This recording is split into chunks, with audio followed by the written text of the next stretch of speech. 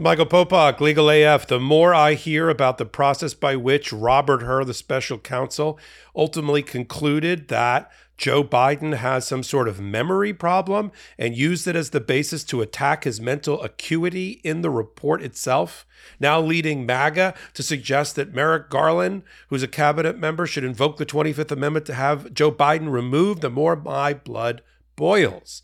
It's just what I suspected.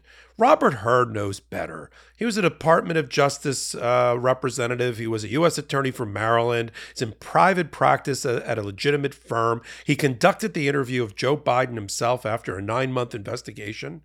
And I'm sorry if Robert Hur believes that he was the most important person in the room for the interview that was conducted with Joe Biden, and that this was some sort of memory test for events that happened in 2007, 2008, 2015 when Joe Biden's son died, 2017, and he was going to give Joe Biden either a passing or failing grade depending upon how many documents, how many boxes, how many storage cabinets, how many storage files he could remember.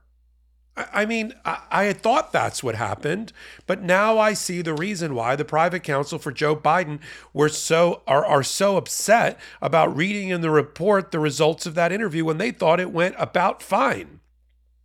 There's a reason that one group in the room thought it went fine, and the other group, led by Robert Hur, didn't, because Robert Hur reversed engineered a result. He wanted to find that Joe Biden's age was an issue. And so he looked for any excuse through that deficit lens to evaluate responses to questions. Now, look, if Robert Hur was asking about things from 6 months ago, 3 months ago, a year or two ago, all right, he might have an argument about the failing memory of Joe Biden, or his lack of recall, or his mental capacity, or whatever it was in his 315 pages report. A report that should have been 5 pages long under the Department of Justice guidelines, and should have, once they concluded as prosecutors that they were not going to prosecute, a declination memo declining to prosecute should be about 5 pages. And the fact that Robert Hur knew that his 345 pages was going to go to Merrick Garland, and Merrick Garland had already announced, even though that was a mistake, which I take up on another hot take, he was going to just pass through and publish anything that Robert Hur wrote. Robert Hur, knowing that, took advantage of that, and he has no one to blame for the blowback that he says he's experiencing now than himself. But now, as I said at the beginning of the hot take, the more I learn about the investigative techniques, the questions asked, and the responses, now there is no support or merit within the report for the comments and observations made by Robert Hur, and he has no one to blame but himself because he conducted the interview of Joe Biden. Let me talk to you about it from the perspective of somebody that spent a career, the last more than 30 years, conducting interviews, conducting hundreds of depositions, handling 24 trials in the courtroom, and handling large corporate investigations, internal investigations like the one conducted by Robert Hur. And let me give it to you from my perspective. Okay, I've conducted investigations where the events I'm talking about happened 3 and 5 years ago. And even then, there is a concept in the law often cited by judges that memories fade. Not mental incapacity. Memories of a normal and average person fade. Now, add on to that a couple of things that Robert Hur seems to not being given his well-meaning, affable, elderly person analysis enough credit for. One, Joe Biden went through a tremendous trauma in 2015, one that he's only now beginning to talk about in the loss of his son, Beau Biden, who was the shining light of his life, who he wanted to be president himself. He wanted Beau Biden to be president, and lost to brain cancer. So anybody that's had loss like that, and I lost a parent to cancer, can imagine that around the period of time when the person is suffering until they're gone and thereafter, it might have impacted certain aspects of the way your brain is arranged. And you might have difficulties because of the brain's coping mechanism. You might have difficulties doing perfect recall about that event or things that happened around that same time. And many of the questions that Robert Hur asked were around the same time as Beau Biden's death. And the fact that Robert Hur wasn't satisfied that Joe Biden couldn't immediately remember the date that Beau Biden died, should be ashamed of himself. I happen to remember with recall when my dad died. Okay. But sometimes in my mind, I have to remember, oh, was I at my job with my, big global insider job in New York, or was I still with my law firm? Because it was sort of on the cusp between those two things. So you have to think about that. So that's one. Questions in and around the time when Beau Biden died, I think are not off limits, but like asking him to remember at the granular detail every little date as if his mind is a calendar that can be sorted like a computer is unreasonable. And her, you know better. Similarly, to ask him questions about documents from 5, 15, 10 years ago and get into the minutia of the person who's been in the public service as a senator, our vice president, and president of the United States for basically his entire adult life. And to start asking him about the minutia about who bought the filing cabinet. I'm not making this up. Who bought the filing cabinet in your house in 2015? Who bought the filing cabinet or boxes in the Penn Biden Center? Who got the Pendaflex? Who sorted these things? I got news for him. Joe Biden had people for that. I don't mean to be rude, okay? I've got people for certain things. I'm a partner in a law firm. Okay, but I don't do everything in the case. I've got associates, I've got law clerks, I've got paralegals, I got legal assistants, I've got office administrators, I've got other partners, and they all play a role, right? It's a team sport. Being the president is a team sport, even though you're the quarterback. And so to start asking him about the minutia of his home office or his office at another place is really beyond the pale, especially when you start going back 5, 10, 15 years ago. I said on another hot take, I want to get Robert Hur in front of me, okay? And I want to ask Robert Hur under oath, right? Also, during a time, I'm going to wait till Robert Hur has a crisis in his life, professional or otherwise, and then the next day I want to sit him down in a chair and ask him questions, because that would be the equivalent of him asking the leader of the free world a series of questions about events that happened 5 and 15 years ago, the day after Hamas attacked Israel. I'm sorry, Mr. Hur, that your witness happens to be the leader of the free world and might have had other things on his mind, and had to make important decisions that didn't include what happened to this particular file and filing cabinet 15 years ago. How'd you sleep last night? If you answered not so great, just okay, or don't ask, you're not alone. 1 out of 3 Americans report being sleep deprived. And your sheets could be the problem. The wrong sheets can trap body heat, leaving you boiling 1 minute and freezing the next. The solution? Cozy Earth bedding. I love that Cozy Earth's bedding sheets are incredibly soft and also breathable, allowing me to have the best night's sleep imaginable.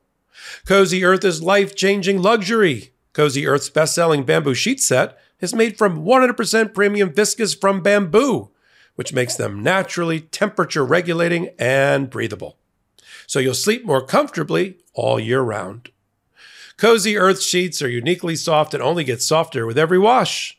Cozy Earth is the brand that made Oprah's favorite things 5 years in a row.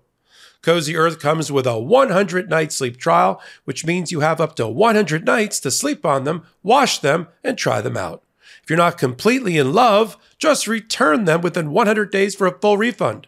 And all of their products also include a 10-year warranty against defects.